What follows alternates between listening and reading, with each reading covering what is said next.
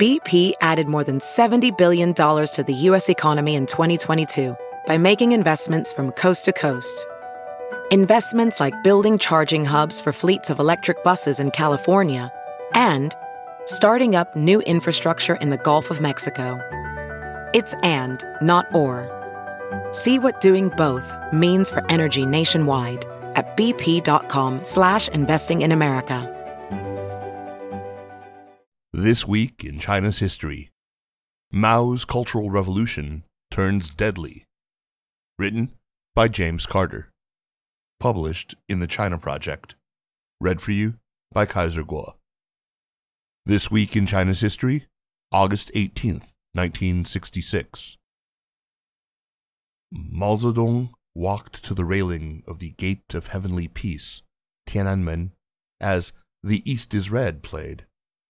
Standing above his own portrait, the two faces of Mao gazed out at the square filled, for the first time, by as many as 1 million people. As the crowd shouted, "Long live Chairman Mao," writes Yang Jisheng in his book The World Turned Upside Down, multitudes of little red books rose and swayed like a red tide.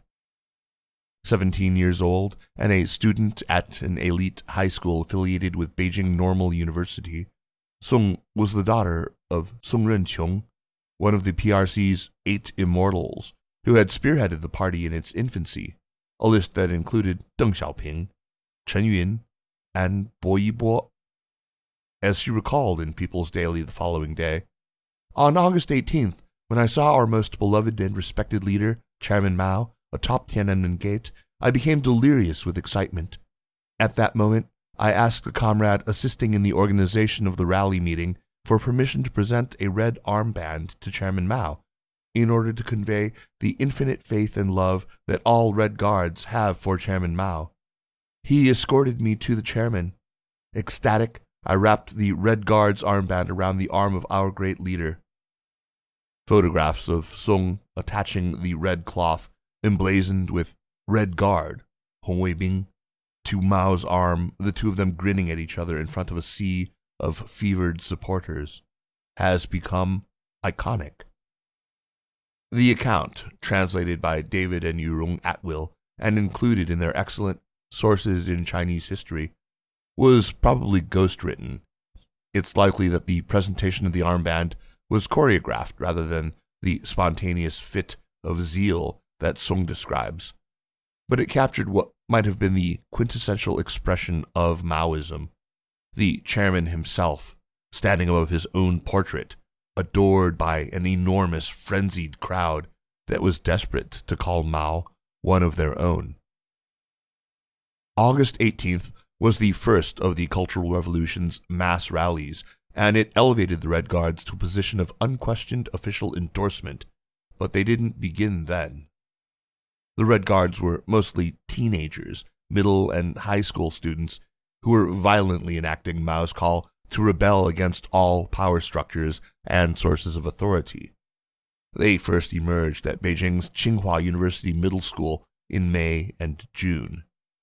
Historian Wang Youqin has documented the violence of the Cultural Revolution in a new book translated by Stacy Mosher, Victims of the Cultural Revolution, which Ian Johnson reviewed for the China Project.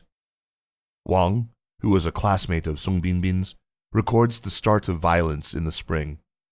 On June 8th, 3 students at the middle school affiliated with Peking University beat one of their teachers for 3 hours, only stopping when the club they wielded broke. On June 21st, students at Wang Youqin and Song Binbin's school beat their vice principal, Bian Zhongyun, for over 4 hours. Bian wrote later, in a plea to local authorities for help, that she was forced to wear a high hat, lower her head, eventually bending over at a 90-degree angle, and kneel on the ground with her hands tied behind her back, where she was beaten and kicked, hit with a wooden rifle, and her mouth filled with dirt. The party's initial assessment of the Red Guards was mixed. Mao appeared supportive, but others, including Liu Shaoqi, tried to rein in the students. Within weeks, however, the leadership's views became clear as Mao's opponents lost their influence, and often much more. In July, Mao rebroadcast and republished Red Guard manifestos, leading many to infer that the movement had Mao's support. On August 1st, he wrote directly to Tsinghua Middle School students confirming his support. With this endorsement, the Red Guard's violence escalated quickly and dramatically, the start of Red August. Whether the name was assigned for ideology or for violence, it fit. On August 5th, a group of students resumed their attack on Bian Zhongyun, forcing her and 2 other school administrators to kneel on the ground while the students hit them with nail-spiked clubs and scalded them with boiling water for 3 hours. Bian was placed in a garbage cart when she lost consciousness. Sometime later, she was examined at a nearby hospital and found to be dead. As Wang Youqin put it, Bian Zhongyun, 50 years old, who had been working for this middle school for 17 years, was the first educator to be beaten to death by students in Beijing during the Cultural Revolution. The violence spread throughout the month, the Red Guards emboldened by support from above. Anecdotes collected by Wang Youqin describe teachers being dragged down concrete steps, doused in boiling water, beaten with a variety of implements, kicked, and other forms of torture. On August 31st, a second mass rally took place in Tiananmen Square, again with more than 1 million people.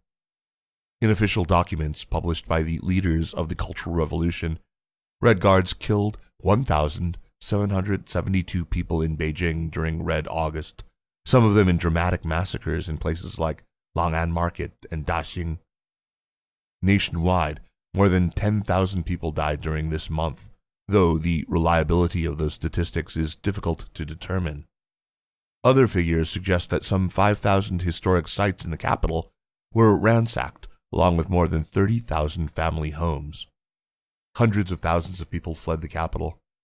Although August was the peak of the violence, massive rallies continued into the fall, and the Red Guards continued their terror for another 2 years. 50 years after she welcomed Chairman Mao into the Red Guards, Sung Binbin issued a formal apology for her role in the death of Bian Zhongyun.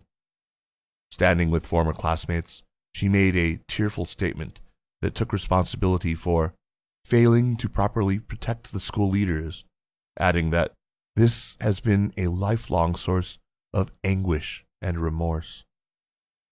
Interviewed by the New York Times, Bian Zhongyun's widower appeared unmoved.